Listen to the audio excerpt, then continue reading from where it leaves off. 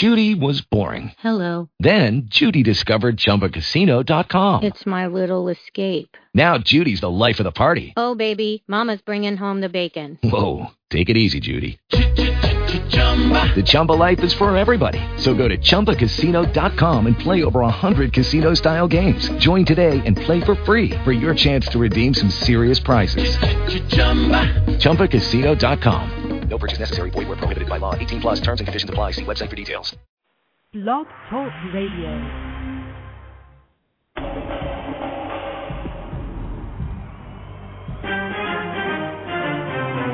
This is Our Common Ground, alternative activist empowerment talk radio, speaking truth to power and ourselves. Who are you? You don't know. Don't tell me Negro, that's nothing.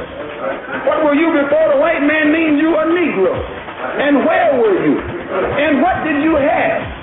What was yours? What language did you speak then?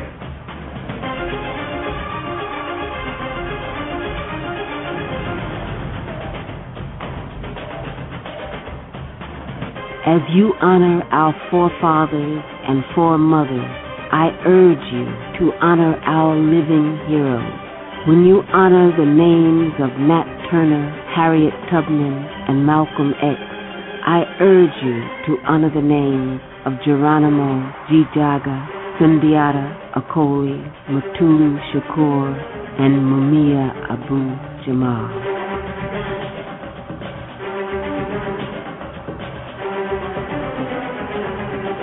America's chickens coming home to roost.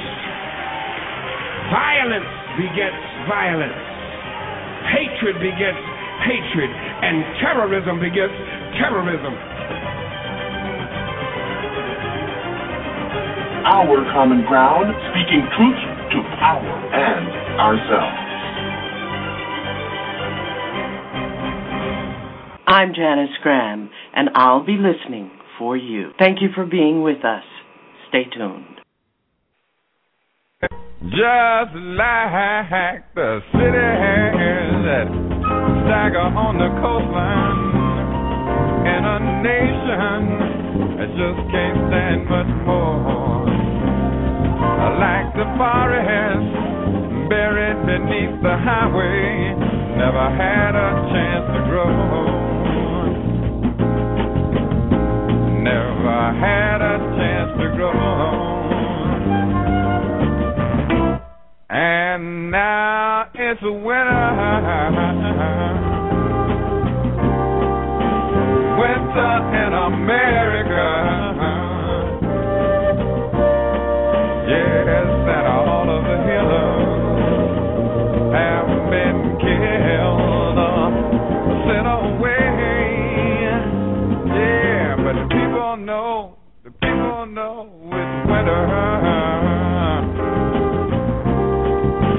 Winter in America.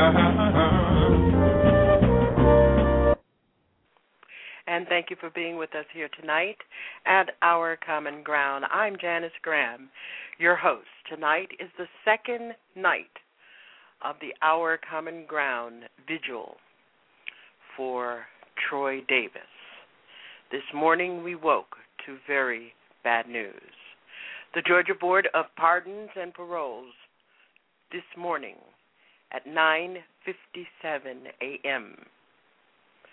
issued a statement which said that it had considered all the information in Troy Anthony Davis's case and carefully considered it before denying the condemned inmate clemency. The board members have not taken their responsibility lightly, they said, and certainly understood the emotions attached to a death penalty case. The 5 board members have considered the totality, they wrote, of the information presented in this case and thoroughly deliberated on it, after which the decision was to deny clemency.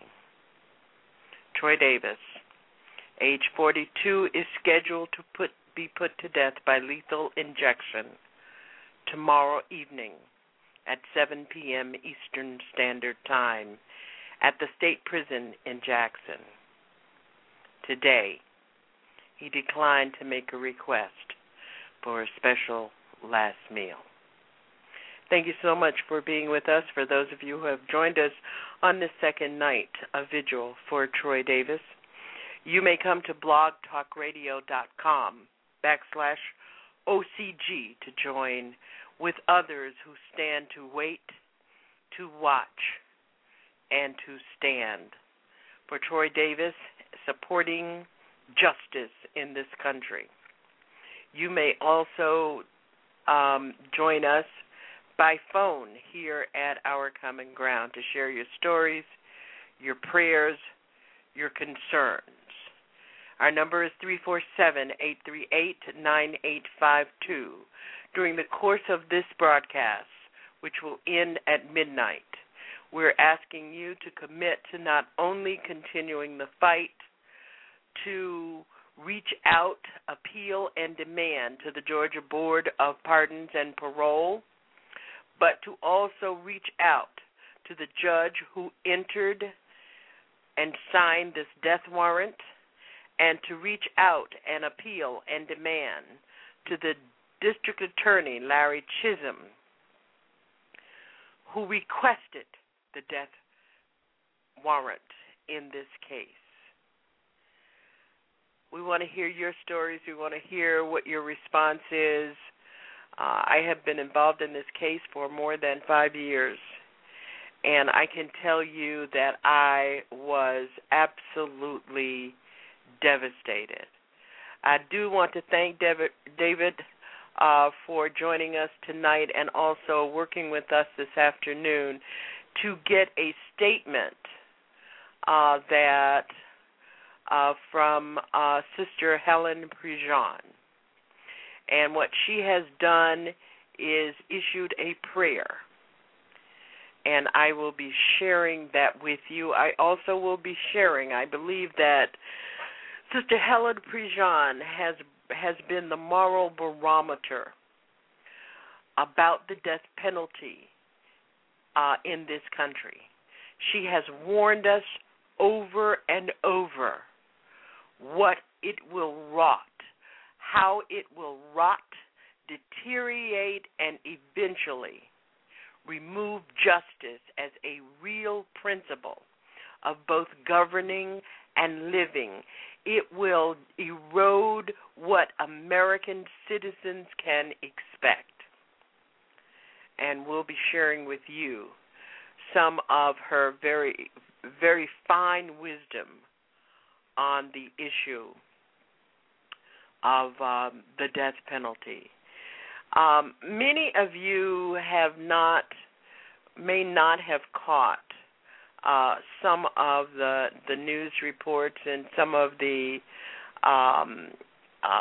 announcements today in regard to this case, and we're going to share those with you. Our number is 347-838-9852.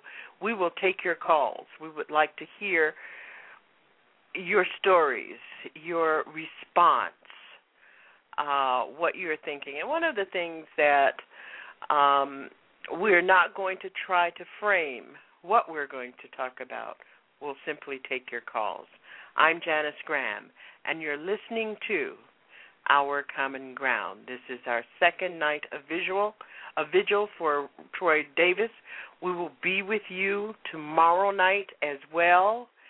We are hoping that something can happen to revive a principle of justice in this matter. It's a legal drama spanning 2 decades. An off-duty police officer killed, witnesses recanting their testimony, last-minute court decisions sparing a convicted man's life, a family convinced of his innocence, and a grieving mother who wants closure. But the final chapter could be near, with the execution of Troy Davis scheduled for Wednesday at a Georgia prison. The mother of slain officer Mark McPhail wants justice for her son. I think I finally will have peace of mind. I can only hope for it and think it will happen, that I think now it is over. I can close that book. A judge sentenced Davis to death in 1991, but several witnesses, unsure of what they saw, recanted their testimony. Some said another man pulled the trigger. Prosecutors say ballistics evidence and other witnesses linked Davis to the crime. Legal challenges have delayed his execution 3 times and garnered him international support, from the Pope to former President Jimmy Carter and advocacy groups worldwide. The reason it has attracted the world's attention is because it is so blatantly clear that there's no reason for that man to be sitting on death row tonight. Annalise McPhail says advocacy groups are meddling. And that's how they stay alive, by putting their nose in everybody else's business. But I feel stay out of it unless you've been sitting in the court and heard the original trial. But Davis's family is grateful. After their mother died this year and a sister became gravely ill, Kim Davis is helping mobilize support for her brother. The spotlight is not actually on me. The spotlight is actually on the world. And, you know, this picture is bigger than Troy Anthony Davis. It's something that's actually global. And, you know, we have grown supporters from all over the world. With his legal options exhausted, Davis and his supporters hope the Georgia Pardons Board will spare his life by granting him clemency. Kate Brumbach, Associated Press, Atlanta.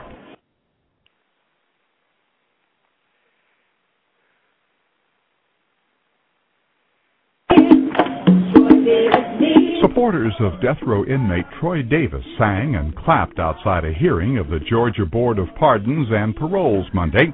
They're hoping the panel will spare Davis's life in the killing of police officer Mark McPhail, who was shot to death in 1989 while he was off duty. What this is about is simply, do you believe that there's any doubt? And if you think that there's any doubt, then we shouldn't execute. Davis claims he's innocent in a case that has captured worldwide attention, and several witnesses who helped convict him during his trial have backed off or recanted their testimony. Monday, the board listened to testimony behind closed doors. We believe that we have established substantial doubt in this case, and given the level of doubt that exists in this case, we believe that an execution is simply not appropriate. McPhail's family, however, vehemently disagrees. They say the execution will give them closure. I think I finally will have peace of mind. I can only hope for it and think it will help. We do not believe that the peace that the McPhail family seeks and the justice that we all want is served by executing Troy Davis. Prosecutors have always stood by the conviction. They want the board to turn down the clemency bid and allow the execution to move forward. It's scheduled to take place on Wednesday. Ross Simpson, The Associated Press. Many of us who believe that the board's decision is outrageous, we also believe that is not surprising. It reflects the same deep-rooted racism that prevailed throughout Davis's trial and legal appeals throughout the years. Absolutely no physical evidence has been found that implicates him in the killing. No murder weapon has ever been found, exposing a very major gap in the prosecution's case. This is the 4th time the state of Georgia has set an execution date for Davis, who was wrongfully convicted of killing a police officer in 1989. Of the 9 witnesses, 7 have recanted or majorly altered their version of events. 5 have signed statements saying they were coerced. On yesterday, during the hearing of the Georgia Board of Pardons and Paroles, 3 jurors who sat on the jury that condemned Troy Davis to death indicated that if they had known about the type of investigation, the evidence missing in the investigation, and the facts that they know now and heard in that hearing, they would not have found him guilty. Opposition to Troy Davis's execution has been growing worldwide. On September 16th, protests took place in cities across this country and all over the world, including throughout the state of Georgia, in Washington, D.C., and elsewhere. On September 15th, more than 650,000 signatures in support of Troy Davis from American citizens were delivered to the parole board. Now that parole board has over 1.5 million signed petitions in support of staying this execution. Prominent signers include South African Archbishop Desmond Tutu, former President Jimmy Carter, more than 24 members of Congress, and many celebrities. The question before us is the decision to deny clemency to Davis. What does it reaffirm? Does it reaffirm the unabashed racism and bankruptcy of the American justice system? Is it time to stay on the streets to demand justice and stop this execution of Troy Davis in the racist death penalty? Last night, we discussed with you the many elements that come into play in a criminal trial, which are so faulty that it simply renders the death penalty unjust. Our number here at Our Common Ground is 347-838-9852. We'd like to hear your response to this Georgia Board of Pardons and Parole decision today. One of the things that was just so interesting to me was that even though there was a full day of hearing, that the decision was made and rendered before 10 o'clock on the second day, which the board had indicated they would be deliberating. What does that mean?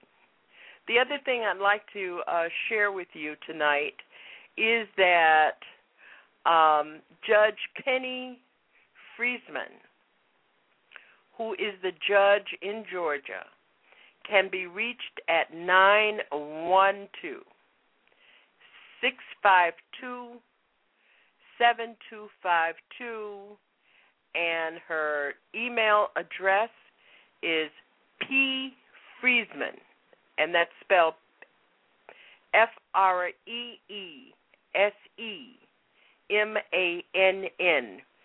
Freesemann, Friesman with 2 N's and 2 E's. And I'm going to be posting that in the Our Common Ground chat room. This is one of the ways that we can continue to ask for clemency, or bring clemency, or stop this execution for Troy Davis. Judge Penny Friesman is the person who can stop this execution. She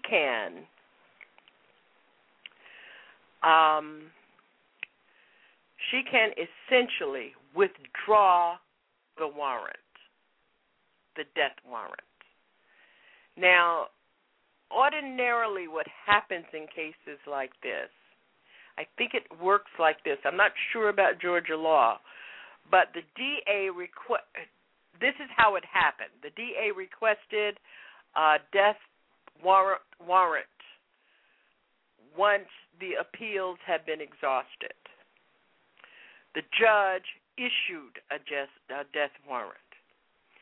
So it probably works that the DA can request that this judge, Judge Penny Friesman, Freesemann,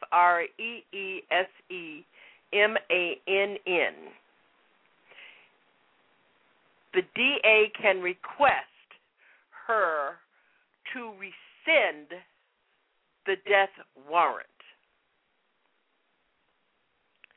So we need to be calling her at 912-652-7252 or emailing her at pfriesman, PFREESEMANN at chathamcounty.org. And we really would invite you to come to our chat room at blogtalkradio.com/OCG. That's where we are. The other part of what you can do from now until 7 o'clock tomorrow, I think that there is a 20-minute reprieve, is to contact District Attorney Larry Chisholm and ask him to request the withdrawal of the death warrant. They have all of their ducks in a row, and they are all hiding behind something. The other is that we ask you to go to the NAACP.org or the AmnestyUSA.org website or InnocenceProject.org and sign the petition. Petitions are still going to be delivered. So those are things that you can do. We're going to go to our phones. 501, you're on the air. Tea Party Rouster. Hey, how are you doing tonight? This is Paul from Little Rock, Arkansas. Oh, good to hear from you, Paul. Oh, no problem. I love listening to all types of show on BTR, and you're doing a great job so far. Keep it up. The thing we have to look back at, this is a case that sort of ruled on the standing that we have right now, why the Supreme Court sent this back to an appellate course. It's a case called Herrera v. Collins in 1993, where the Supreme Court basically had to rule on an Eighth Amendment ban on cruel and unusual punishment and whether it is grounds for a retrial if a person is actually proven innocent or not, okay? So what we had was we had Clarence Thomas, we had Sandra Day O'Connor, we had Rehnquist, we had Justice Scalia, we even had Kennedy that all voted with the majority, a 6-3 majority that said unless specific physical evidence is presented in a trial, nobody can be retried if they're convicted by a jury of their peers. So what we had was two actual liberal judges that went in there, and two liberal judges, the name is Justice Blackmun, and Justice Souter dissented in the opinion, and Blackmun wrote, we are really being asked to decide whether the Constitution forbids the execution of a person who has been validly convicted and sentenced, but who nonetheless can prove his innocence with newly discovered evidence. And they ruled against Herrera in this particular case because there was no new evidence, like physical evidence, that ruled out his conviction of the jury by his peers from the get-go.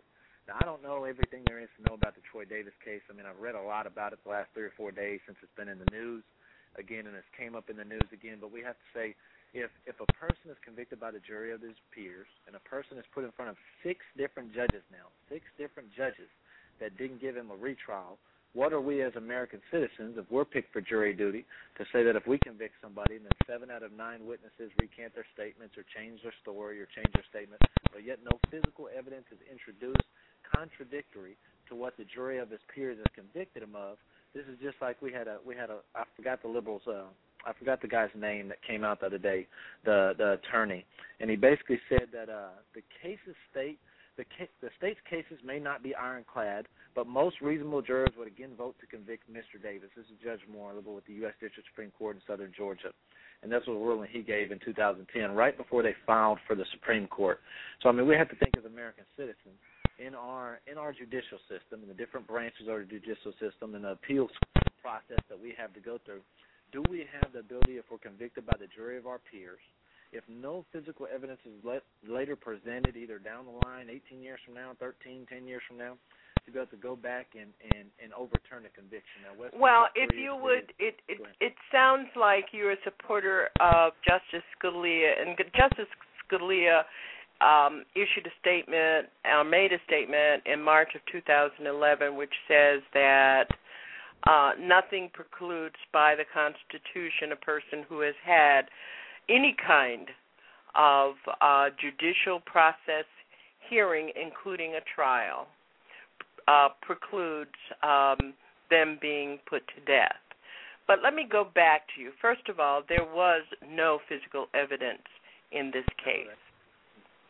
Second of all, the jury heard witnesses who had both been coerced and a testimony pool of witnesses that had been tainted.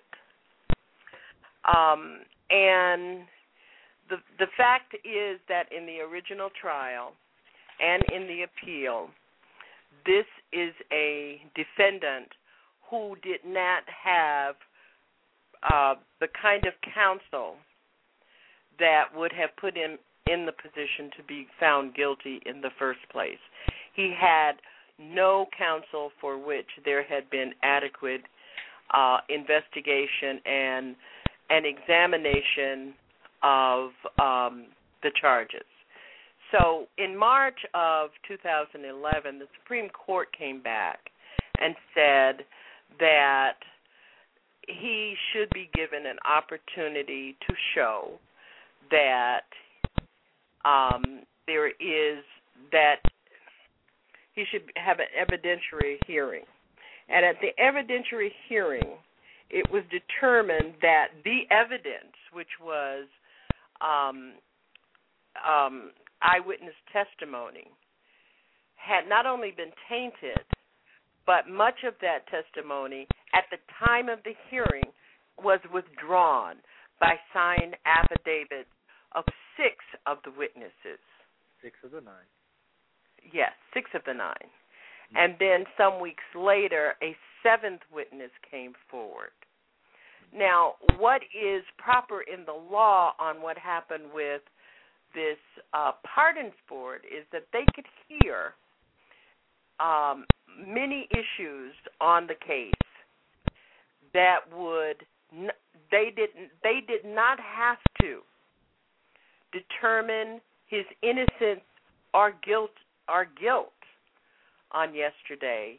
What they were examining is whether or not there was enough doubt about his guilt that existed to stay the execution.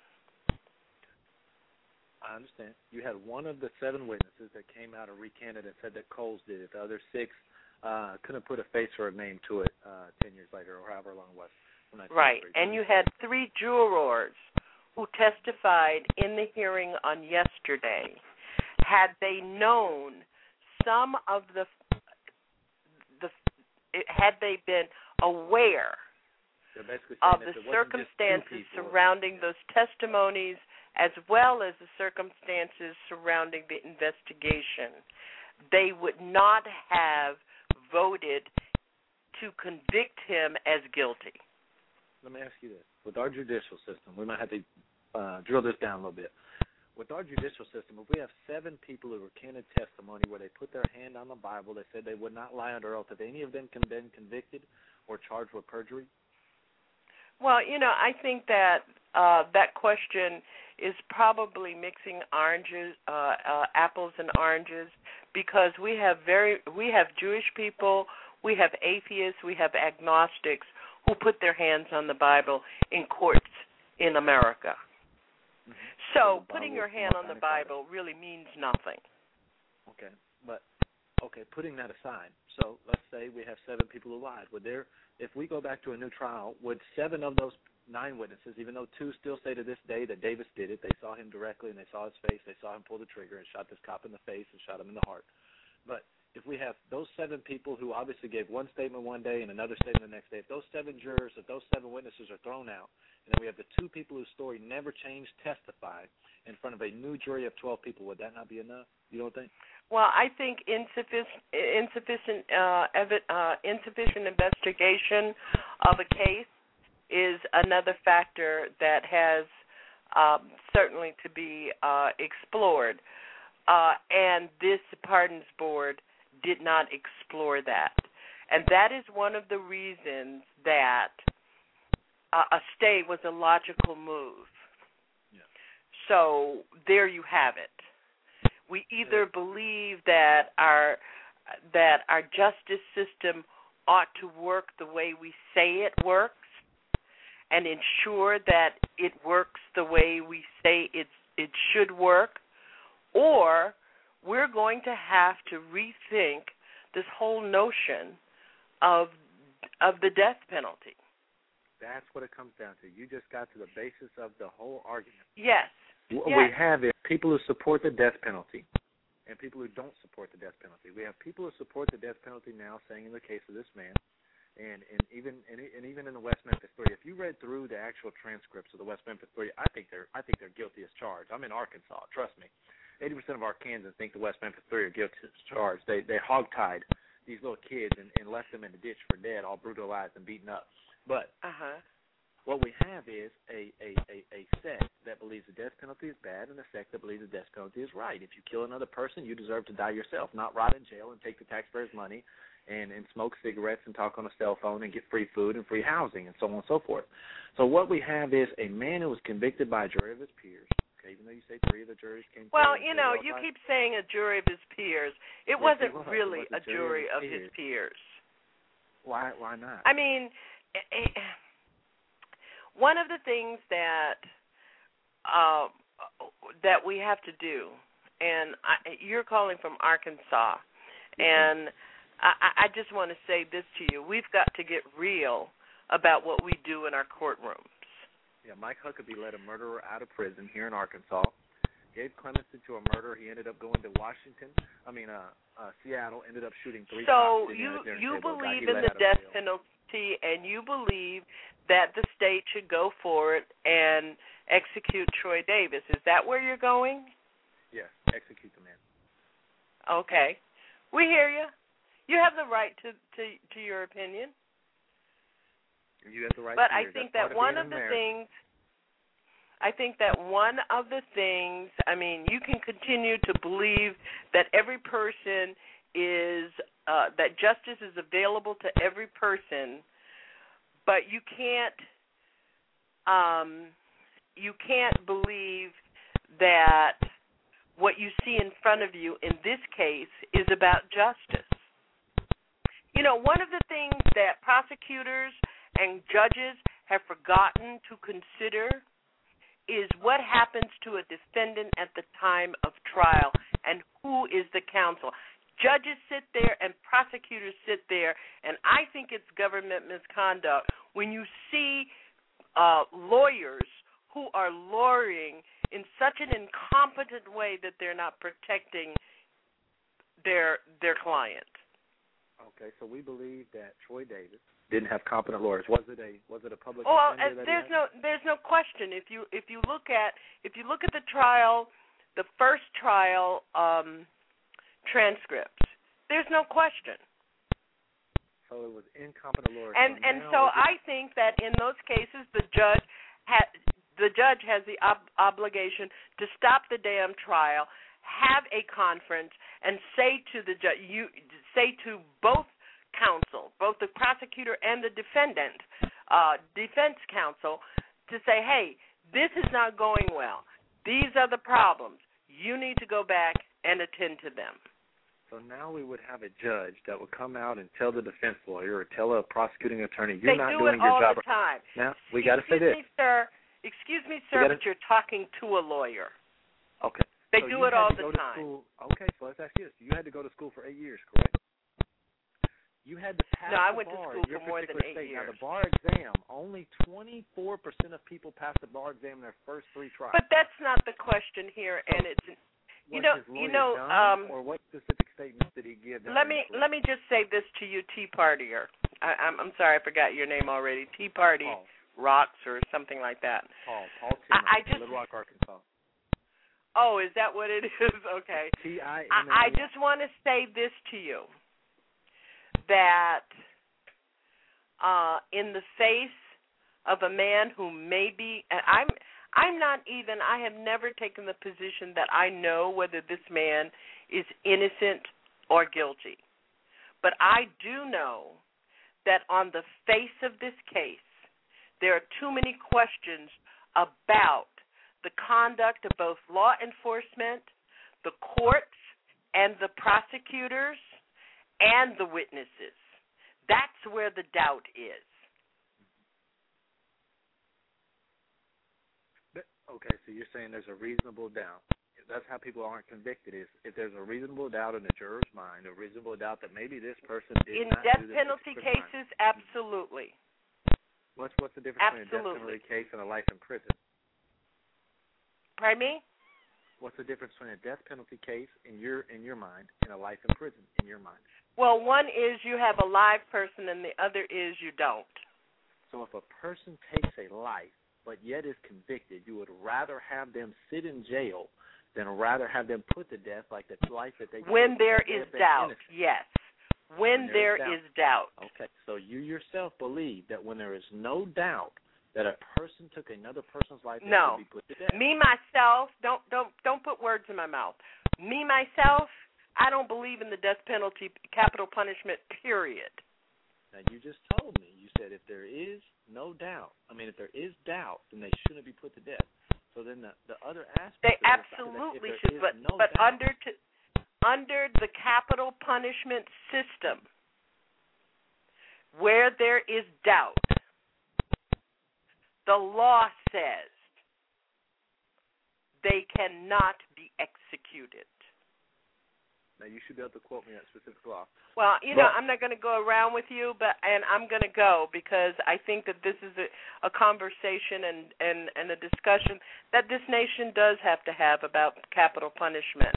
But one of the things that I am saying to everyone that is listening to this broadcast, be careful about how you think about somebody else's dilemma, because one day it could be yours, and I hope you understand that you could be Troy Davis or your son or your nephew, and you will think about it quite differently.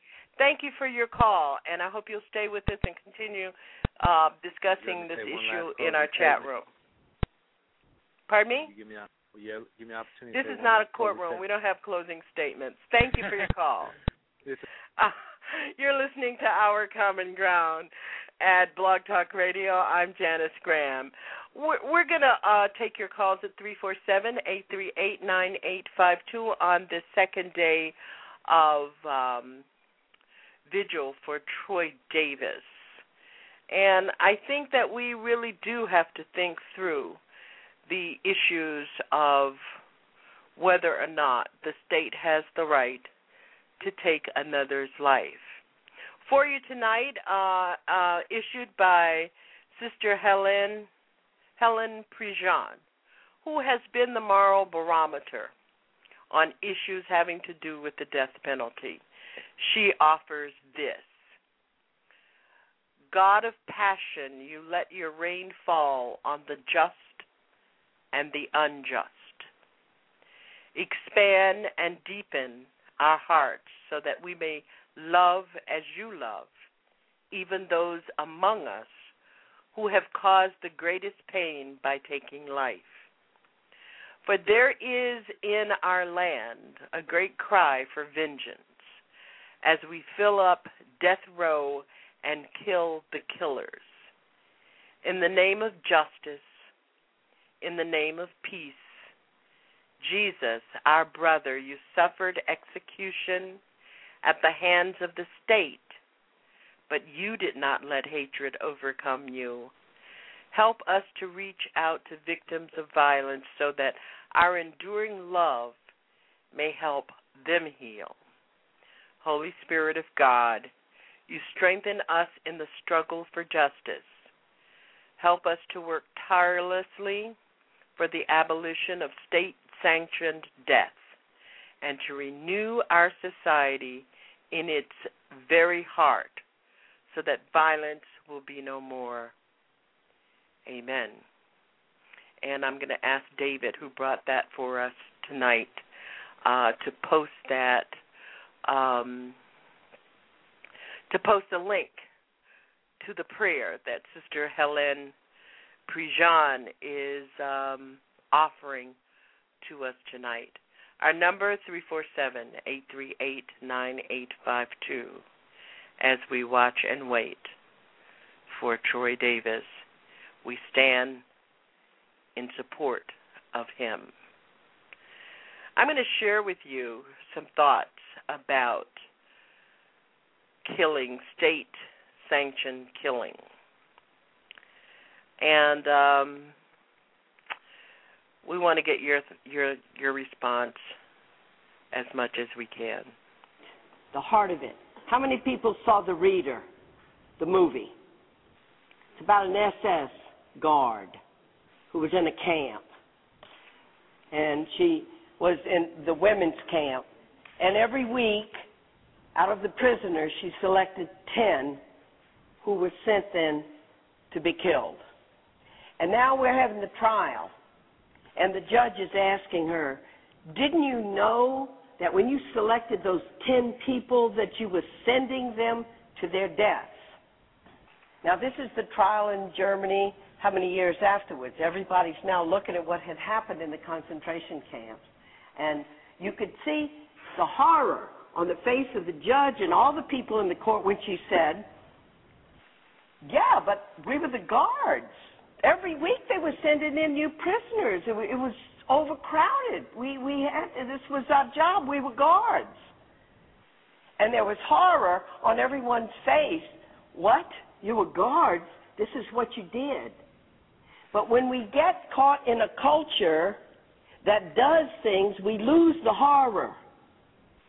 In the United States, there are some of us that have horror that alive human beings are put into small places of confinement, 10, 15, 20 years, and taken out and killed. And they may, in that process, like Joseph Adele in Virginia, watch 20 people ahead of him be led past his cell to be taken out to be killed. There's no horror because we're so removed from it. And I walked out of that film because I've accompanied 6 human beings who were alive and then who were dead, and I watched the process.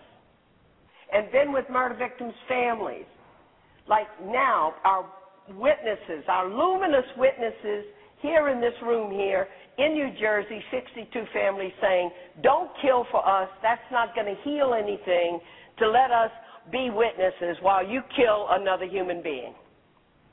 And we have to arouse, we have to blow on the coals of our souls, and we have to stand present to the horror of what the death penalty is. It is a torture issue. It is the chief civil rights issue in this country. It is a gateway issue that has in it every wound of this country. Racism is in it. The poor people are in it. Disrespect for life, well, a few innocent people, no system's perfect. Even house painters sometimes fall off the scaffold. And when you have that dulling of a sense of moral horror, you know that we have moved in a place in our society of a kind of moral degeneracy, and because we're all like goldfish swimming in the bowl, it's par for the course. It's what we do in the United States. The 5 human beings who are sitting on death row in Maryland, who have been condemned to death and so now are having a living death, waiting to be killed. And then there's just us. The best definition of justice is just us. But when we have a sense of moral horror and that we got to change this thing, we begin to get very creative about the kind of dialogue we got to do. And I'm horrified at the tricks and what happened in the Senate. But see, that's politics. We go, well, that's politics. And that's the way politics works in this country. There is no moral horror generally in politicians. The conscience of the nation, the conscience of the people who have died, the conscience of the civil rights movement, where you think of how many times Martin Luther King and the group in Montgomery would come up against that white citizens council when they're doing the bus boycott, defeated again, defeated again, defeated again, until finally they won. And what Gandhi said, we do what we do because of the moral integrity of it. Not for success, but there will be success. But the fire has got to be in us. So we got to do what Jesus said too. You got to be like a dove, but sometimes you got to be like a little snake. And I'm not down on snakes. I think they get a bad rap. Snakes are ancient symbols of feminine wisdom, which is why I kind of got squelched in the Bible story. But to have our heads on and to be creative. And what are the legal issues, not just legal issues, but ways that we can approach the death penalty in this state? Well, you know what I've heard? We have a de facto moratorium. The state doesn't have a method for killing people. The Medical Ethics Board in North Carolina stopped the death penalty cold because they issued a directive. Any health care physician or person who works in the death penalty will lose their license. And they have stopped it cold in North Carolina because human beings should not be tortured and they should not be killed. And I am convinced we're having trouble with the torture issue in Abu Ghraib and Gitmo. And the soil was tilled in Texas when George W. Bush would sit on the morning of an execution, 152 of them, with Alberto Gonzalez, his legal counsel. They would look at all the cases. They would look at innocence. They would look at mitigation. They would look at mental retardation. They said they looked at the cases thoroughly and did a check mark. They met for 15 minutes on the day of an execution and put check mark 152 times and killed human beings. And Alberto Gonzalez goes right up to the AG office, and the next thing you know, he's saying the Geneva Conventions don't mean that, well, you can't torture people a little bit. We got to rewrite those. It's all part of the same soil. And when I say every wound of our society is in the death penalty, it is not a peripheral issue about killing a few terrible people for terrible crimes. It is at the heart of who we are as a society. And we have to take heart in the legitimacy and the moral rightness, like Martin Luther King used to talk about, the moral rightness of our cause. And we have to read, and we have to learn, and we have to talk to people, and we have to organize. So all I want to say to you is, I'm glad I came at this time. Justice is never just handed to us, as Frederick Douglass says. We always have to strive for justice. Just know that the cause is right. You know, when Martin Luther King talked about when the universe bends, it bends toward justice. That's us. And just be glad you're awake and alert to one of the huge issues of our day. That it will not be said of you that when some people will stand in horror when the documentaries come out about the United States and how we took people and killed them. Do you know that in the witnessing chamber in Texas where they killed over 400 human beings, do you know there are 3 witnessing chambers, and one is for the state and one is for the victim's family to get their closure and their healing and to honor their dead loved one, and the other is where the mother stands to watch as her child is killed on that gurney below? Over 400 human beings killed because we're in a culture, because there is no horror, because people say, well, that's just what we got to do. So we got to tell the stories. We got to get people visiting.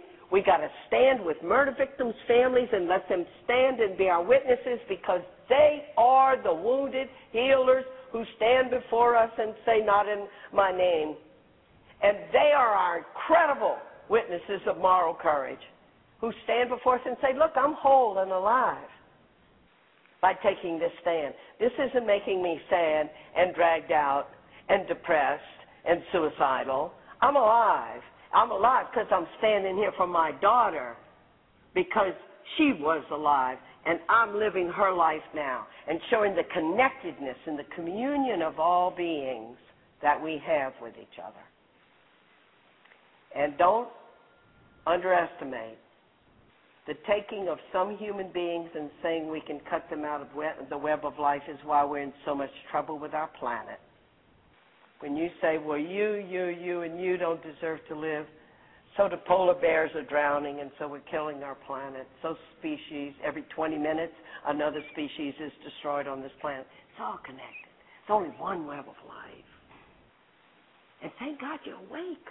Did you ever think of that? You could be sleeping, but you're awake. We are awake, and it is a blessing to be awake.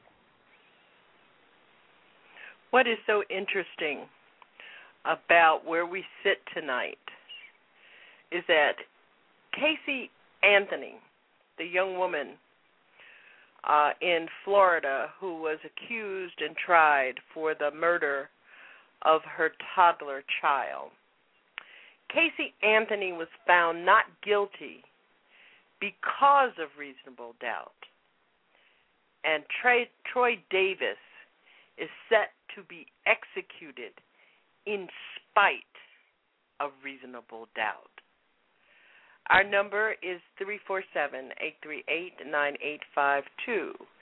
And I do want to respond. I do try to be respectful of other people's opinions. And I have always tried to do that as a broadcaster because this is talk radio. But I am reminded and have been reminded all day of a quote that I used to use quite often and had forgotten about it, and it is by a quote, something written by Isaac Asimov. And he wrote, and it is these ignorant people, the most uneducated, the most unimaginative, the most unthinking among us, who would make themselves the guides and leaders of us all, who would force their feeble and childish beliefs on us, who would invade our schools and libraries and homes. I personally resented bitterly the short and narrow ignorance where people think that they are indeed bright and smart, when in fact their reasoning is that of a jackass. I resent it bitterly. And I especially resent it among our people. I simply oppose the refusal of people to accept the not guilty verdicts of a person like Casey Anthony and O.J. Simpson. The hounding of these people because the verdicts don't satisfy the bloodthirsty mobs, something like the killing of gladiators in the Colosseum in the days of the collapsing of the Roman Empire. When we join in witch hunts of any kind, then we are no better than the insanity we protest. There was a noted black historian that said, justice divided is not just. Either we have a justice system which is fair and equitable, or we are all anarchists, justifying our own cold-bloodedness. Where in the hell is the compassion for those who succeed in acquittals and then are hunted down like dogs until they are destroyed? Those who do this, including the TV judges and the celebrities who somehow have to add the voice to the condemnation of others, are carrying out a contemporary form of lynching, just as capital punishment has proven to be. Until and unless we deal with racism and racism plus sexism head on, there will never be any justice in this country. And if this continues, the U.S., like every other empire in history, will collapse from within. Meanwhile, islands in the Pacific are sinking as the ocean rises because of global warming, and whole cultures are being permanently displaced to avoid drowning deaths for all, and people in Mexico City have to buy oxygen to breathe. And we've got jackasses calling talk radio shows, blathering about silliness. I said that I wasn't going to rant. Alpha, I sure hope this is you. Come calm me down, because I have been at it since 6:30 this morning, and I have tired of the ignorance over at Huffington Post, over at Rush Limbaugh, over at wherever the hell I found it today. Well, I'm your Huckleberry. Look. You my Huckleberry. No, this Tea Party Paul clown. I feel very safe at calling him a those are the kind of people who think that they ought to have, that somehow their opinion rings smart and brilliant. Well, what he did was he did was talk around in circles and said nothing. Well, he tried to set up his own scenario about the case. And, like he has been following the case from its inception, or he knew all of the intricate details about the case. And this is what they do. They try to frame or reframe. I knew who he was when he called up here, and when he, I just let him do his dumb. Well, his dumb was so obvious that at some point you just have to, you're not going, there is no reasoning with these people. These people have their own agenda. And he sounded as though he were a black man. But he's not welcome in any of these Tea Party events. And if he tells us he's welcome, you let the sun set on his ass at one of these Tea Party events, and the sun will rise with him hanging from a tree. This is the type of fool that we come across, who will simply deny everything because they have been so indoctrinated. And you will find that most of your black Tea Partiers are ex-military, who have been indoctrinated, via the Army, the Marine Corps, or what have you. This bit about do as you are told, and you allow them their ideology to be the pervasive ideology, and you simply are told what to think or how to think or when to think. And when you get people like that, and he didn't, for once, take into consideration that these witnesses that had come forward under pressure, coercion, threats, because each one of them has told a story of the threats that they received or the fear that they would go to jail. But he wasn't interested in that. He clearly was not interested in that, and I clearly was really not interested in having a conversation with him about it, but I tried to be calm. I tried to be reasonable. I tried to allow, because sometimes people accuse me of kicking people out of the chat room and telling people to shut the fuck up. But damn people who accuse you of kicking people, you kick the ones who deserve it, and these are the types of people who deserve it. You can come into a chat room, be civil, but don't come into the chat room with BS. Yeah, can, and I didn't want to get into a fight, because tonight people are raw. Tonight people are sensitive.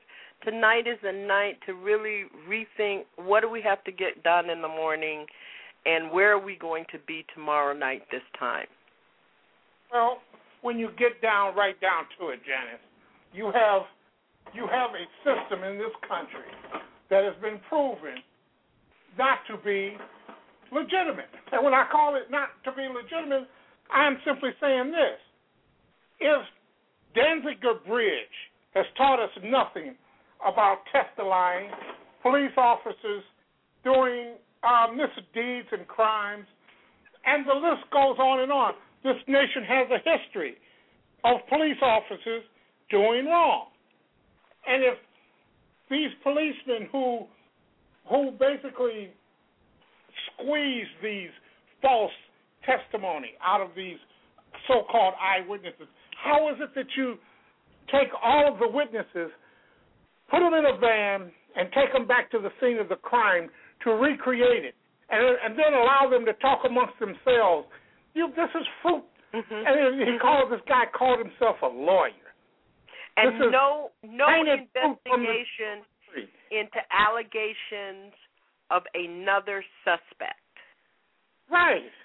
Yeah, this is absolutely the basis of doubt that is so beyond the pale that it's laughable that this board decided what they decided last night and delivered their finding this morning. The Supreme Court just gave a stay of execution to this particular a man in guy. Texas. Yes, from Texas. Mm-hmm. The second stay from the Supreme Court. Right. The gun used to commit the murder was found in their hotel room. I mean, when you get those types of cases, and when you find people who are willing to simply go out on the limb and declare wealth, and instead of discussing a case, they want to reframe it, well, like Rick Perry did. When you kill our children and you kill Texas citizens, that's not what the question was. The question should have been, how can you sleep at night knowing that you put an innocent man to death? And that was Brian Williams. And then tried to hide it and cover it up. And dismiss the board. He flat out dismissed the board who was bringing back bad news for him. Well, it's almost like most of the people you find on the street, Alpha, and you know this, and that is that even a Brian Williams, as much as he gets paid, he doesn't know shit. He doesn't know much about what it is that he's dealing with on these issues. They don't get paid to do much more than to read what's in front of them while they're on the air. You think these people are reading about these cases? Do you think it's any accident that this Troy Davis case has been going on since forever, and nobody started reporting on it until a death warrant was signed? Well, I'm of this ilk. I think that this prosecutor should be hounded, harassed, and vilified. Absolutely. Until the end of time. I've been sitting. I posted this picture on Sunday, I think. I posted on Facebook. I posted the picture of the board. I posted the Twitter hashtag for the DA's minister, because I found that and I couldn't find his home. And if I find their home telephone numbers and addresses, I'm posting that too. Well, I don't think it's too far out of the realm of, if they can do it to abortion doctors, then why not do it to those people who help create these types of Hey, Alpha, can I ask you to hold on for a minute? I want to take another call, but I want to come back to you on something. Okay. Okay. Huckleberry.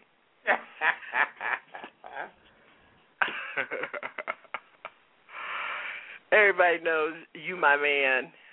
301, you're on the air. I respect you. Thank you for joining us on the second night of Vigil for Troy Davis. Well, good evening, Janice. This is Lions Den. How are you tonight? Lions Den, thank you so much for joining us, sir. How are you?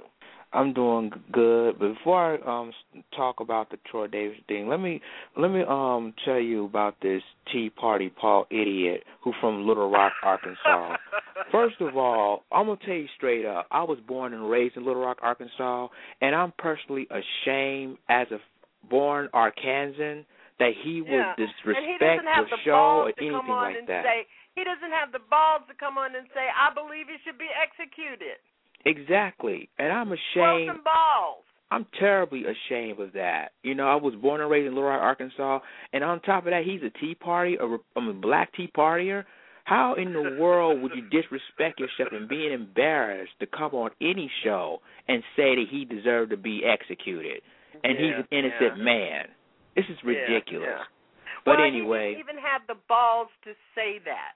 Exactly. He was chewing on his toe cuticles, his big toe. I'm sorry, Janice.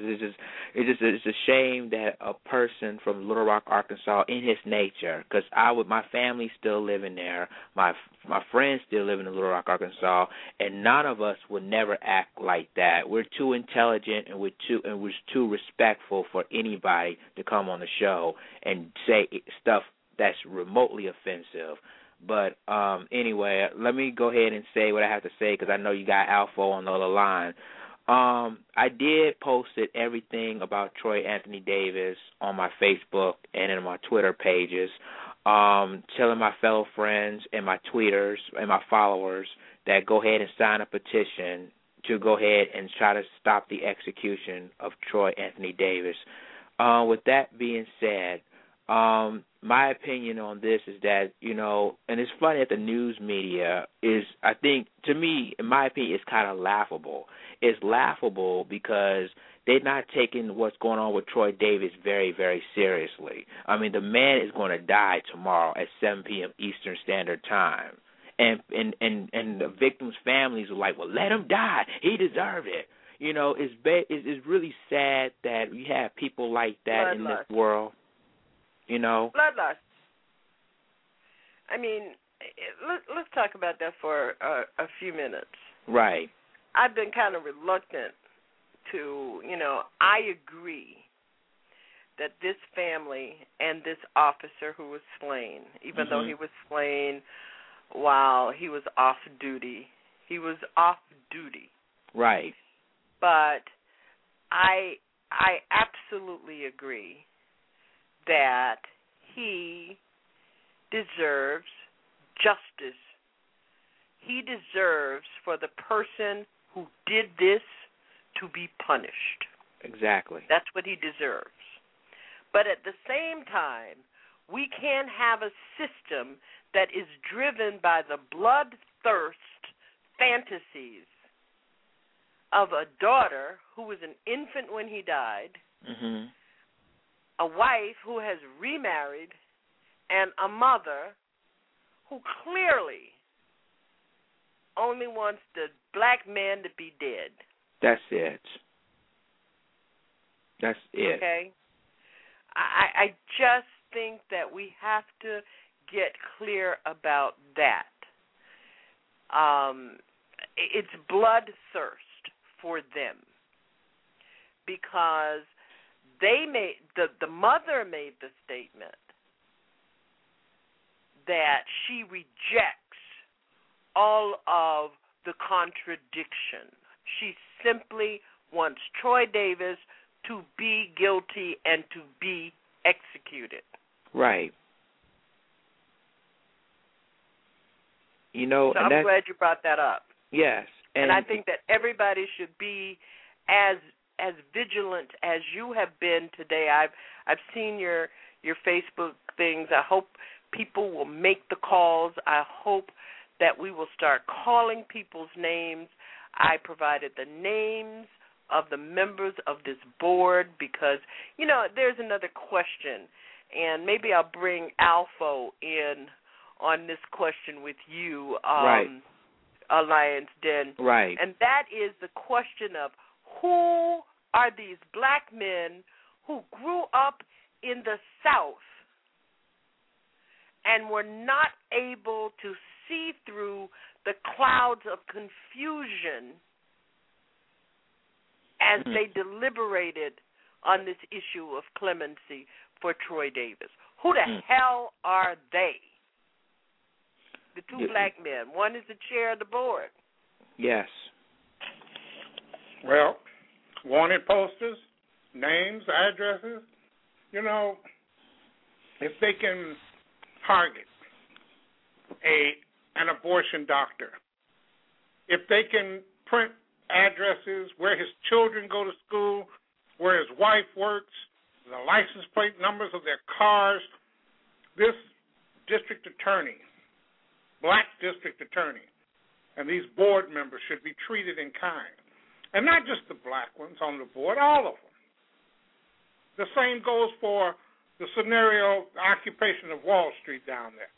But, you know, not to get off on that, when you get people who will make these types of decisions, this is Clarence Thomas world for these two black men. Because they are, if they don't know, if they're on their way somewhere in the dead of night and they are pulled over, they're just as black as the next man and will be treated as such. Well, I wanted to impart that bit of wisdom to Tea Party, whoever, whatever that man that called up here. But, you know, as I always say, and you both know that I always say it, there ain't nothing like being baptized in what it means to be black in America. And every Negro gets their day. Now, those Doc Don knows exactly what I'm talking about. There is a time, whether it's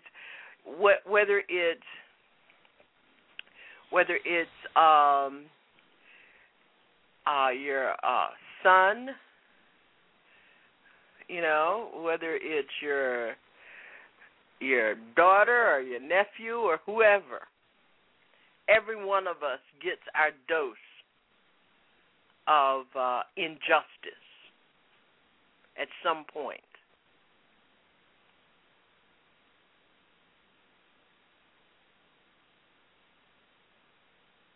You can keep talking.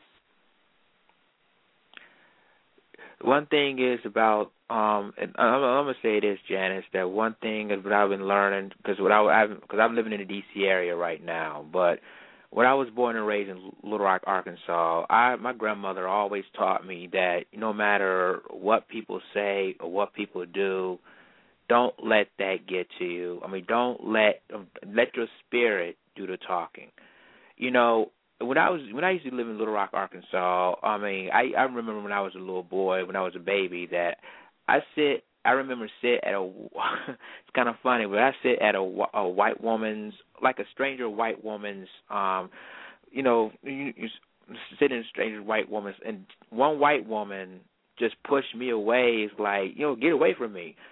But, you know, the thing is, some blacks in the South is always thinking in their heads that they're in the slave in the mind, and they're afraid to speak out because of a quote-unquote white man will put you in jail, and they still thinking in their heads to this day. And being a Southerner, and I always gonna love my hometown, Little Rock, Arkansas, but being a Southerner, you know, you always have to realize that we as young black, especially if you're a black man lives in the South, we as young black men has to come together. And that's the problem. They're afraid of speaking out like we do in other major cities like New York, Chicago, Detroit, Boston. They're afraid of speaking out. In the South, they're afraid of speaking out.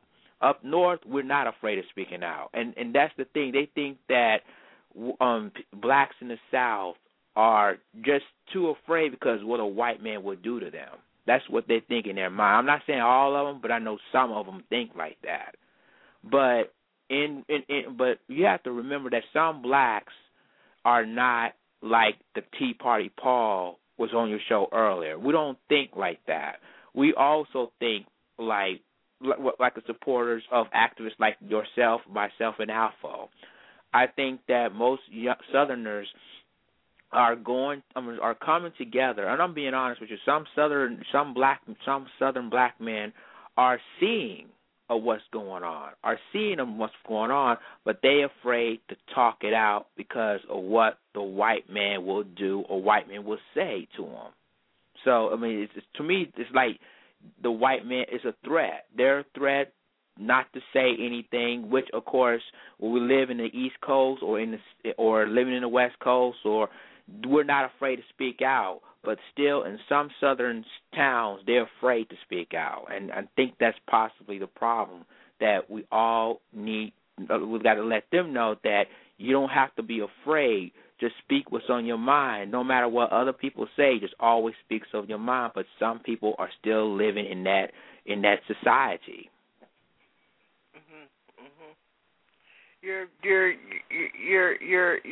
I think those are the elements, as most of our listening audience know. I grew up in Jim Crow. Right. I attended segregated schools, and I think that we today have forgotten what we had to do to get through the progress that we enjoy today, and that we are sitting on our laurels. And as Malcolm X said, struggle really is not about whether you can go sit and pay someone to be in their restaurant or to use their restroom or to sit next to them on the bus. That struggle is about breaking down the systemic and institutional barriers to the humanity of every person that walks the earth. Now, let me ask you all and get your comments about the absence of the federal justice system in all of this.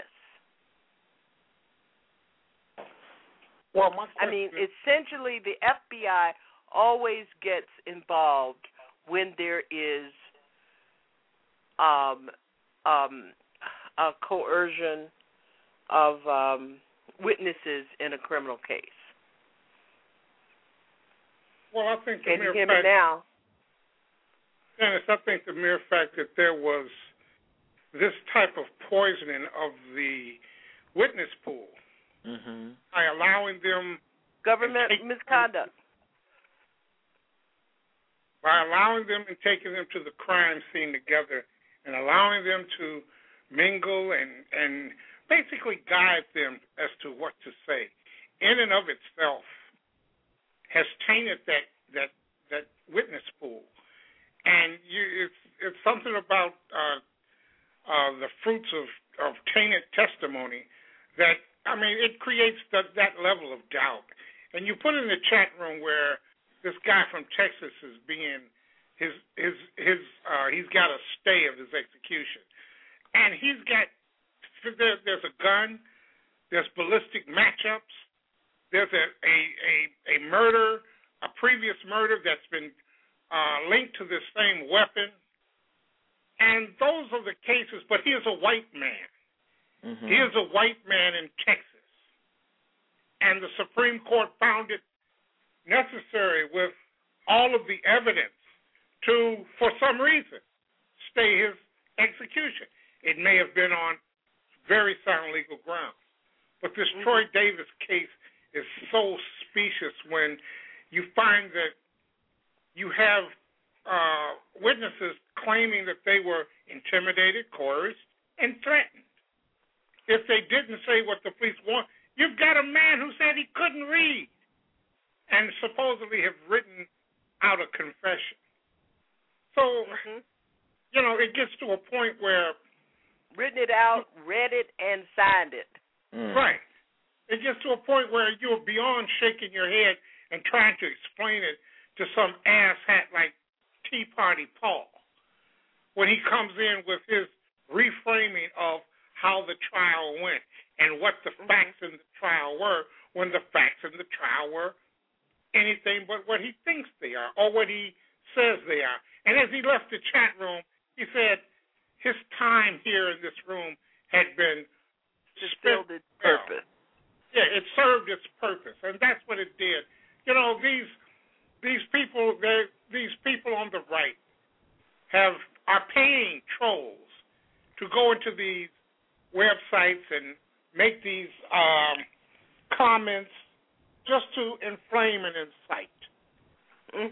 If you're not patient, if you're not understanding of what they are doing, it can become very frustrating, and you will find people who will just withdraw from the entire process and turn off the stations and stop going to the websites just because there is so much indifference. And them flooding I've seen comments on sites like the Huffington Post, and people are saying, well, they've taken over this site.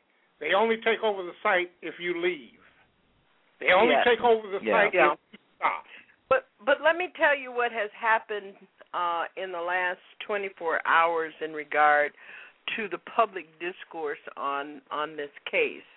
And I really believe it is coming from the pro-death penalty, evangelical, kill some black folks, lynch them, and we can't have these black folks running around committing all these crimes kind of group. There has been a story. It's not been in any news article. It certainly is not part of the record for the Troy Davis case file. But people are just floating this story everywhere that in discussion sections of where this story is being reported, that Troy Davis had shot another man in the face, and the police had matched the casings, the bullet casings, to that incident, which occurred at a party earlier that night, and the bullet casings found at the crime scene of Officer McPhail. Now, none of that is true. Never happened. Never happened because they never found the gun. You can't match bullet casings without a gun. So that's being thrown and bandied around across the internet over the last 24 hours. Well, John, let me throw this Rush in right. Limbaugh reported that on his show today. That's not a surprise. Just like Limbaugh reported that on his show today, one thing Limbaugh didn't report on his show, and one thing that is an actual fact, is that this deceased off-duty policeman had cocaine in his system. Everybody seems to believe that somehow they will be tarnishing or tainting his memory if it's brought out that he had cocaine in his system. If you are a black dead victim, they make sure that drum beat is repeated over and over again. This off-duty officer had cocaine in his system. So if it's bad for everyone else, it should be bad for him too. Another element to all of this is in regard to District Attorney Larry Chisholm, who in June was the subject of an administrative hearing on a complaint brought by one of his staff members for sexual harassment. Not that the fact that it was homosexual sexual harassment is meaningful, but it is just another perspective on looking at who he is and who saved his butt in that hearing that he didn't get fired, so who he owes. And how political is that? Well, those are the types of end stories that you don't get. Mm-hmm. And that's the problem with the media. And that is truly the problem with the media. They don't report. Journalism is dead in this nation. Fox News and Rupert Murdoch, News Corp have killed journalism, real journalism in this country. They have sowed the seeds of doubt, the ability to lie, and without a responsibility to tell the truth. So I understand why Canada wouldn't allow them into their country. Yes. But they hold major influence in the United States, and of course they have co-opted and corrupted not just the politics in England and in the UK, but the Scotland Yard too. Mhm. And of course you've got the usual banter of, every time something happens, then here comes the black people and the liberals. Yeah, liberals like you, David. You're just a liver-libbed liberal. And it comes like you're always talking about race. Everything, of course you're going to say it's racist. So there you go. In the meantime, the law is an impediment to justice for Troy Davis. I don't think, I did not want to share my pessimism with this audience last night or on Saturday. But I don't think we're going to get past this one. What do you think? I'll put it like this. Go ahead, Lion. No, I was going to say that first and foremost, I would like to say this because, you have some ignorant people just comes on comes on anybody's show that's trying to be realistically for the Troy Davis thing. Like I said, we're all here to pray and have prayer and have love and have candlelight vigils for Troy Davis. And you have this ignorant jackass, excuse my French, you have this ignorant person to come on the show and say that Troy Davis deserved to be executed. Now, this goes to show that he has no respect for anyone. He had no morals for anything, and he just disrespect the person, disrespect the cause of why are we here. This is basically a person have a right. As to say, opinion has excuse my language again. Opinion has assholes. Everybody has one, but to sit here and say, he deserved to be executed, knowing that he's an innocent man, knowing there's no evidence that points to Troy Davis to the crime, and 6 out of 8 witnesses recanted their stories, and there's a lot of doubt in this case. But you have people that's going to disrespect and trying to say, yeah, he deserved to die or he deserved to be executed.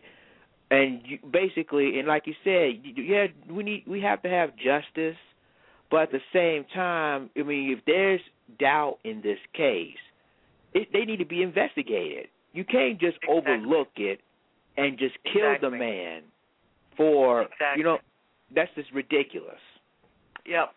I'm going to move on because I think that at the bottom of all of this is that we've got to decide if capital punishment does not work in this country, how we move forward. And I want to share with you some more wisdom from Sister Helen Prejean. And it really is about what goes on inside when there is preparation to execute a prisoner. Stay with me, you two.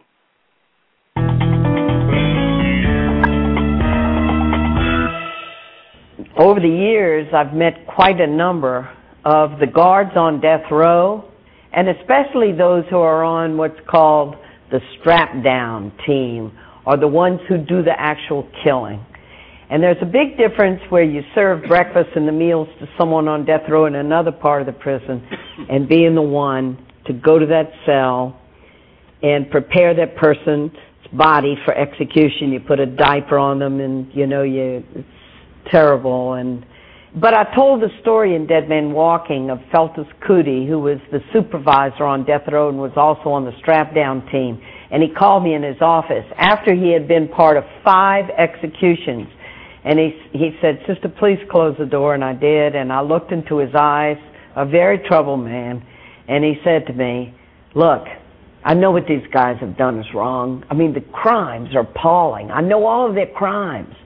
But he said, "When you're there, when you see it, when you're part of it, I come home after the executions," and he said, "I sit up in my easy boy chair. I can't eat. I can't sleep. I'm going to have to quit this job because I know I'm participating in the killing of a human being who's been rendered defenseless." How do you feel when you hear people invoke the Bible or the name of God, "Vengeance shall be mine, saith the Lord," to justify execution? Oh, Lord, help me on the Bible quoting. I know all about Bible quoting. I've been on all these radio talk shows, Andrew, like in North Carolina.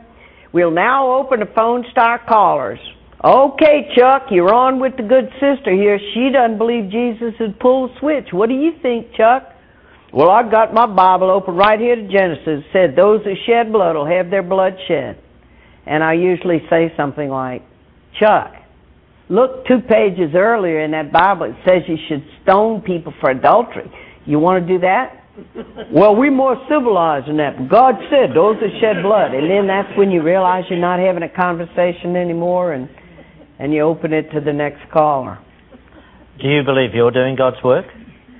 When you're resisting a person's execution, when you're upholding the dignity even of people who have done terrible crimes, when you're reaching out to the victims' families on the other side, when you try to help people have dignity, when you try to help justice come, even for those, the marginated, the thrown away, the people that nobody pays attention to, that's the closest I feel that I'm doing God's work in the world. Death row inmates, of whom it is said they are such disposable human waste, the only way we can protect ourselves is to kill them, then becomes the face of Osama bin Laden. And while Australia doesn't have the death penalty, you can have mentalities that are similar. And I happened to be in Adelaide during the time of the Bali bombers trial, and he got the death penalty, and your Prime Minister, Howard, yes, said, "Well, it's okay for them to do the death penalty." Look how close that is in your leadership. How much would it take for them to flip and say, "Well, in these cases, we want the death penalty back in this country"? You spoke to Brian Deegan, whose son Josh was killed in the Bali bombings and who campaigned against the death penalty for his son's killers. And you said that his soul was as clear as a bell. What does that mean for the families who wanted to see the killers put to death? Do their souls need help? I want to be very humble in the way I say this, because truthfully, to be thrown into that kind of chaos of having a loved one alive 1 minute and then you hear the news that they've been killed in this unspeakable killing is a journey of the heart that I've never had to make. The ones who help other victims' families are the ones who've been through it themselves.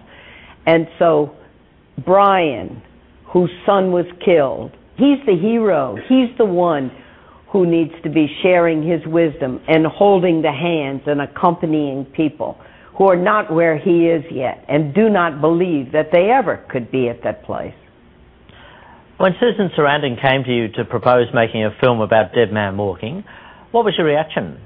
She was fantastic. She was the passion behind the film of Dead Man Walking. It took her 9 months to convince Tim Robbins to read the book. He was working on other projects. And after 9 months, she was walking down the streets of New York with him one night, grabbed him by the arm, and burst into tears and said, "Tim, if we're not going to do this film of this book, we have to turn it over to someone who will. So he goes, okay, Susan, I'll read the nun's book. And then every Hollywood studio turned it down. Nobody believed it could be. They would call up Tim when they were nixing it, and they were saying, Tim, it's a downer. I mean, the guy did the crime. He's guilty. He's going to be executed at the end, and then, like we got a nun in it, we got no kind of romantic element. Now, if you let us dice it up between the nun and the death row inmate, maybe we'll have something. And Tim was going, no, it's a journey about redemption. It's about redemption.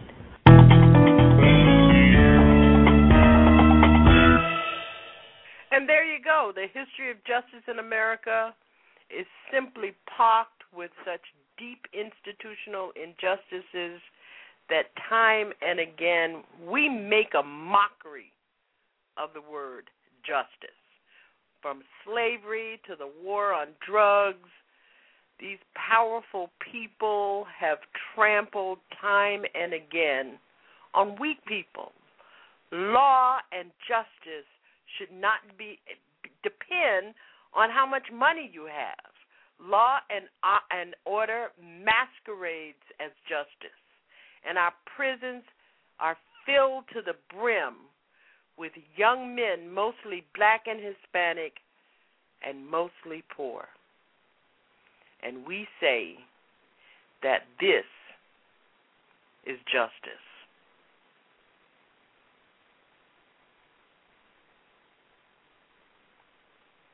Y'all still there? I'm still here. I'm still here. Well, I found it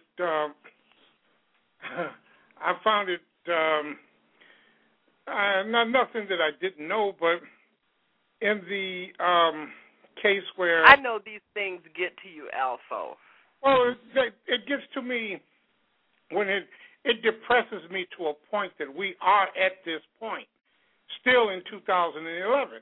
And when you what does that say when you hear about the people who work in the prison system? They have to endure this. They are reminded day after day. And we experience the same thing. We experience the same thing, but when you hear people who like to pick and piece and parse the part of the Bible that they are willing to believe in and give their life for, and then the part that they want to dismiss to we are a civilized society. Just the mere fact that they are running their lives on a book that was written by man, and it is simply a creation of stories that seem to have an endless means of interpretation. The Bible itself has been interpreted. There are 30, 40 versions of the Bible. The Bible is what is the base by which all preachers lie, and it's the base by which all preachers indoctrinate. If you can tell me what God said, when God said it, or you can tell me what the Bible says or what it means, and you can't tell me all 30 versions, there's something wrong with that ideology. Well, I have to, I really think that we have to really look at this issue seriously. When you think about Claude Jones in Texas in 1989, he was executed in 2000. Gary Graham, he was convicted in Texas in 1981 and executed in 2000. Leo Jones, he was convicted in Florida in 1981, executed in 1998. David Spence, convicted in Texas in 1984 and executed in 1997. Joseph O'Dale, convicted in Virginia in 1986 and executed in 1997. Larry Griffin, convicted in Missouri in 1981, executed in 1995. Ruben Cantu, convicted in Texas in 1985, executed in 1993. Carlos de Luna, convicted in Texas in 1983, executed in 1989, and every one of those people,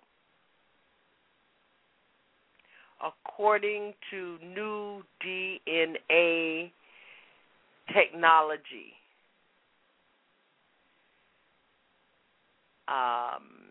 efforts to reopen their cases, but they were executed before completion of absolute evidence of their guilt.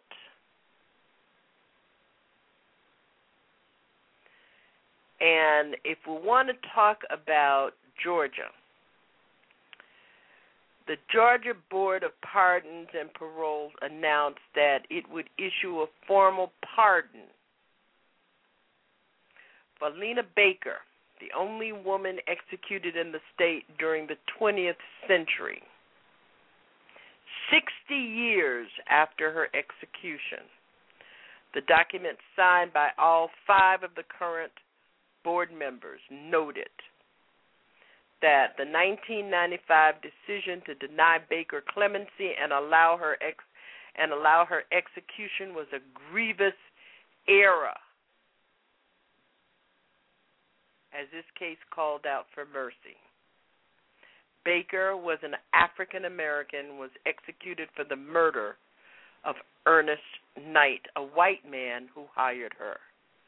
She was tried, convicted, and sentenced to die in one day by an all-white, all-male jury.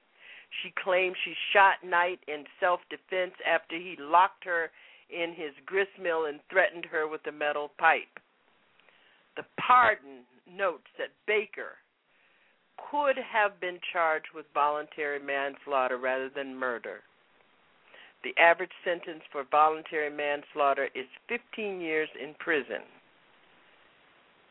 Baker's picture and her last words are currently displayed near the retired electric chair at a museum at Georgia State Prison in Reidsville.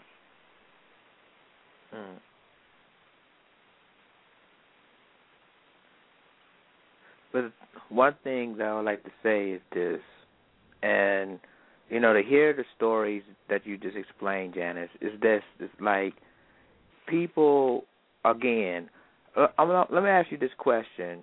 You know, let's just say if one of the two white men or 3 white men killing a black assailant, I mean, just flat out kill a black assailant, did one of them get executed the same way? Did one of them receive the death penalty?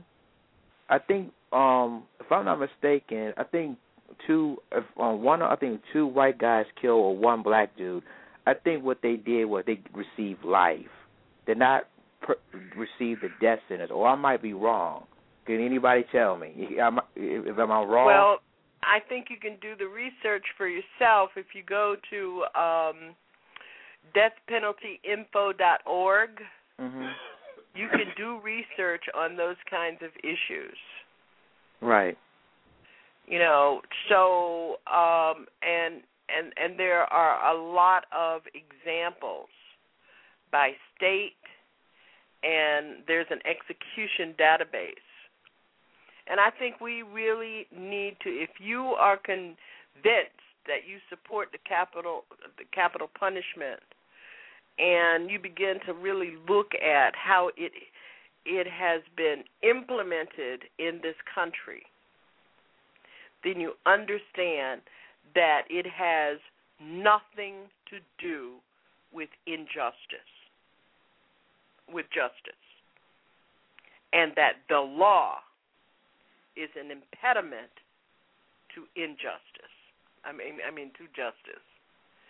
I tell you, I didn't expect that this morning I would wake and find that this board would not find the margins of options available to it to satisfy both their political objectives as well as to keep this man alive. I hope that we will find it tomorrow. I sincerely hope that we will. Well, Janice, at this point in time, what are his options?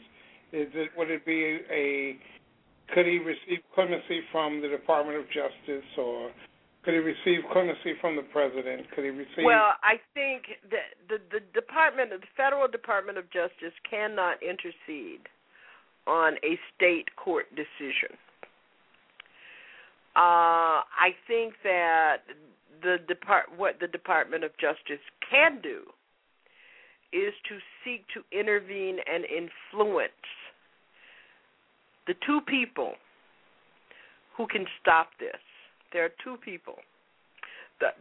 First, let me say that we need to keep the pressure on the Georgia Board of Pardons and Parole, because they can reconsider their decision announced this morning.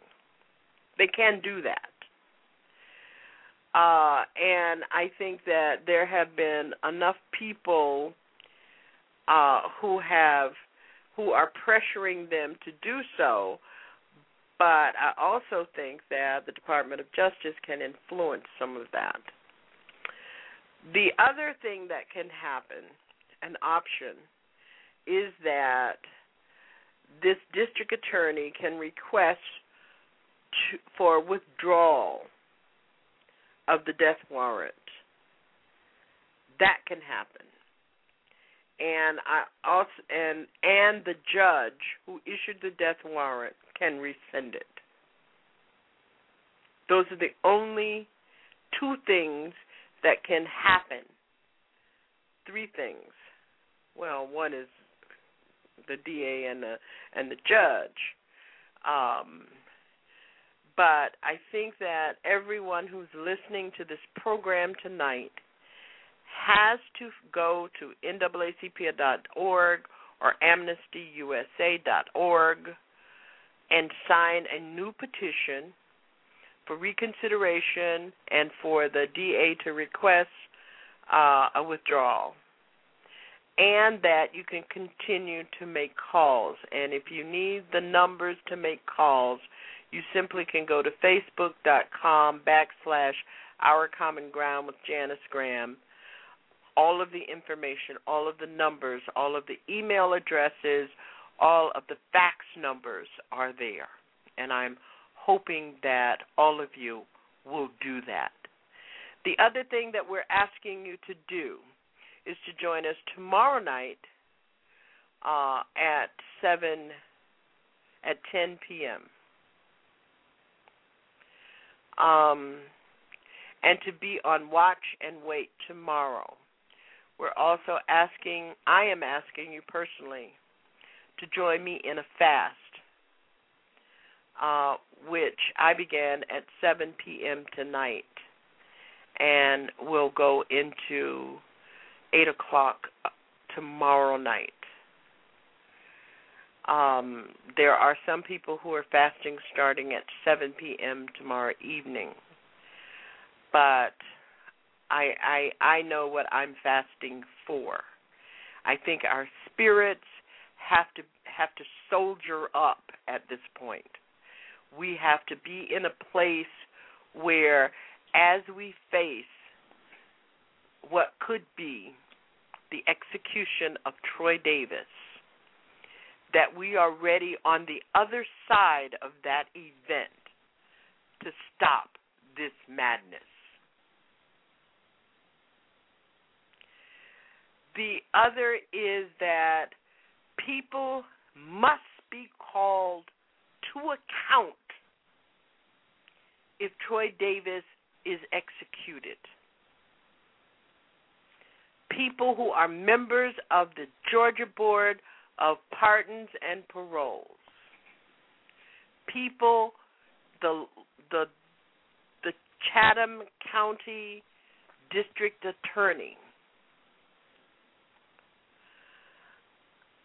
the judge who issued the death warrant. People must be held accountable, and you cannot account without calling a name. You simply cannot do it. So I am hoping that we bolster each other up. This man is someone's brother, and most of you know that his mother died in April. His mother, who was fighting for his freedom and for justice for him, died in her struggle in April of this year. So, as a gray-haired witness for justice, I have become his mother. There are many of us out here, gray-haired witnesses, that are making calls to people that we know to influence this Department of Justice, to influence and stop this madness. If you know someone in the Department of Justice, I don't care if it's Department of Justice giving out trinkets division, we should be calling. We should be calling Eric Holder, and we should be calling the White House. We should be calling anybody and everybody that we know, and that includes members of the congressional delegation from Georgia, members of the local government in Savannah and Chatham County. We should be calling everyone. And we should be prepared after 7 p.m. tomorrow evening to be on the other side of the issue. And the other side of the issue is that capital punishment is not justice.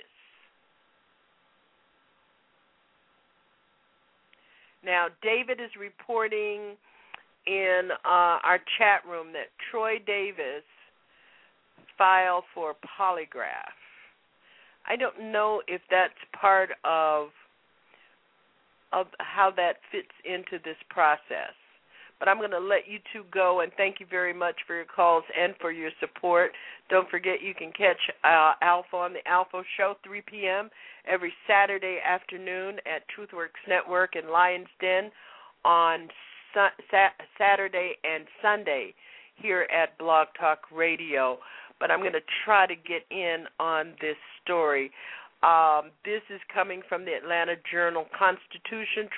Anthony Davis is willing to take a polygraph test before he is scheduled to be executed Wednesday night to show he is not a cop killer, his lawyer said Tuesday evening.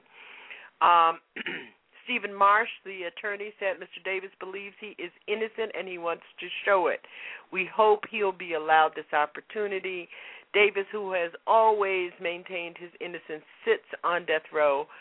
Marsh said that Davis' legal team has yet to be cleared by the Department of Corrections to have the test administered on Wednesday.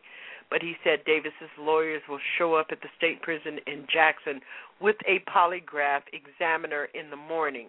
Davis also wants some assurance from the parole board that he will take his tests into consideration. He is not going to spend 3 hours away from his family on what could be the last day of his life if this does not make any difference. We're obviously very disappointed with the board's decision. Marsh added, we also know there is the question of reliability of polygraph tests, especially under these circumstances. They're not always helpful in proving someone's guilt, but they may have some value in showing whether someone is innocent. We hope that the Department of Corrections will allow it and that the parole board will take it into consideration. And that is breaking news from 11:40 p.m. tonight. And we thank you once again for being here with us at Our Common Ground. We have to be solemn, but we also have to be strong in the notion that justice for one is justice for all. And I am hoping that we can maintain our vigil up until this ends. And we don't know when this is going to end, but we hope that all of you will stay vigilant and stay focused about this, and we will be here, right back here, tomorrow night at 10 p.m., hoping that everything goes in favor of justice, hoping that somehow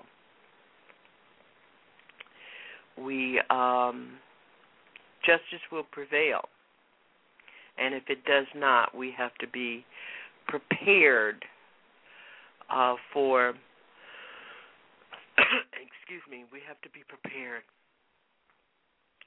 for the fight for before we enter the 2012 election, that the death penalty has been put on the agenda. Thank you so much for joining us, and we hope that we are just hopeful. We just will stay hopeful here at Our Common Ground. And we pray for justice. And we thank all of you for your calls, Alpha and Lion's Den. And we thank David for delivering a prayer offered by Sister Helen Prejean, and we thank her for her wise words in guiding us on this issue. The family, ancestors no leave me. Now you're bingy, Bobo Shanti. Ay, ay, ay, ay, ay, ay, ay, ay. Oh, oh, oh. Ay, ay, ay, ay, ay, ay. Hey, hey, hey. Ay, ay, ay, ay, ay, ay. Oh, oh. Ay, ay, ay, ay. Hey, hey, listen. This is Anthony Smith. I sing code for my aunt. I am Troy Davis. Jolivette Williams, the Woman Song Community Experience Radio Broadcast. And I am Troy Davis. And you will be too if you remain silent. This is JC from Compton, California. And I am Troy Davis. Peace. Paul Hayes, Decatur, Georgia. I am Troy Davis. Been fighting for him for years. This is Tondi, and I am Troy Davis. My name is Amante Kimsa, and I am Troy's brother, Powell. This is Nia, and I am Troy Davis. All right, my name is Mike Zell. I live in Atlanta, Georgia, and I am Troy Davis. I'm Xavier, and I'm from Atlanta, and I'm Troy Davis. My name is Yehuda Torre, and I am Troy Davis. My name is Justice Torre, and I am Troy Davis. This is Alita Torre, and I am Troy Davis. I'm Deborah Grant. I'm in Houston, Texas, and I am Troy Davis. This is Ife Kweli Shakur from Charlotte, North Carolina, and I am Troy Davis. This is Anunnaki Neteret calling from England, UK. I am Troy Davis. Set me free. I am innocent. This is Aine B. Atlanta by way of Detroit, and I am Troy Davis. This is Michael Paul, and I am Troy Davis. This is Timothy Killers, and I am Troy Davis. Yeah, this is Mr. Ochoa. If y'all ain't sure that man did that shit, y'all shouldn't convict that shit. You know what I'm saying? I'm calling to have a Troy Davis. If he did it, you know beyond the shadow of a doubt he did it, then you do it.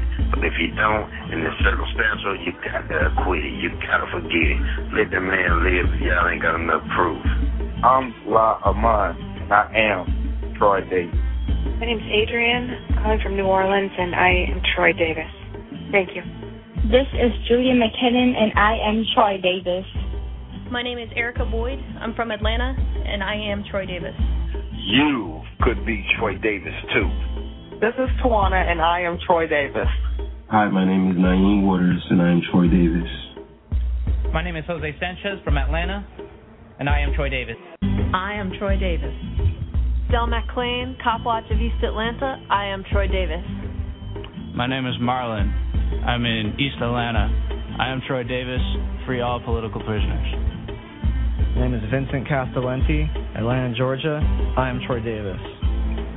My name is Carter Thomas, Atlanta Industrial Workers of the World. I am Troy Davis. I'm William Garnett of Alpharetta, Georgia. I am Troy Davis. Pardon him. Quasi, Ronald Harris, Chicago, Illinois.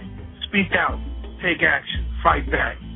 Guru Salsa, freedom now for Troy Davis. At this point in time, we must recognize no physical evidence. Release him. No murder weapon.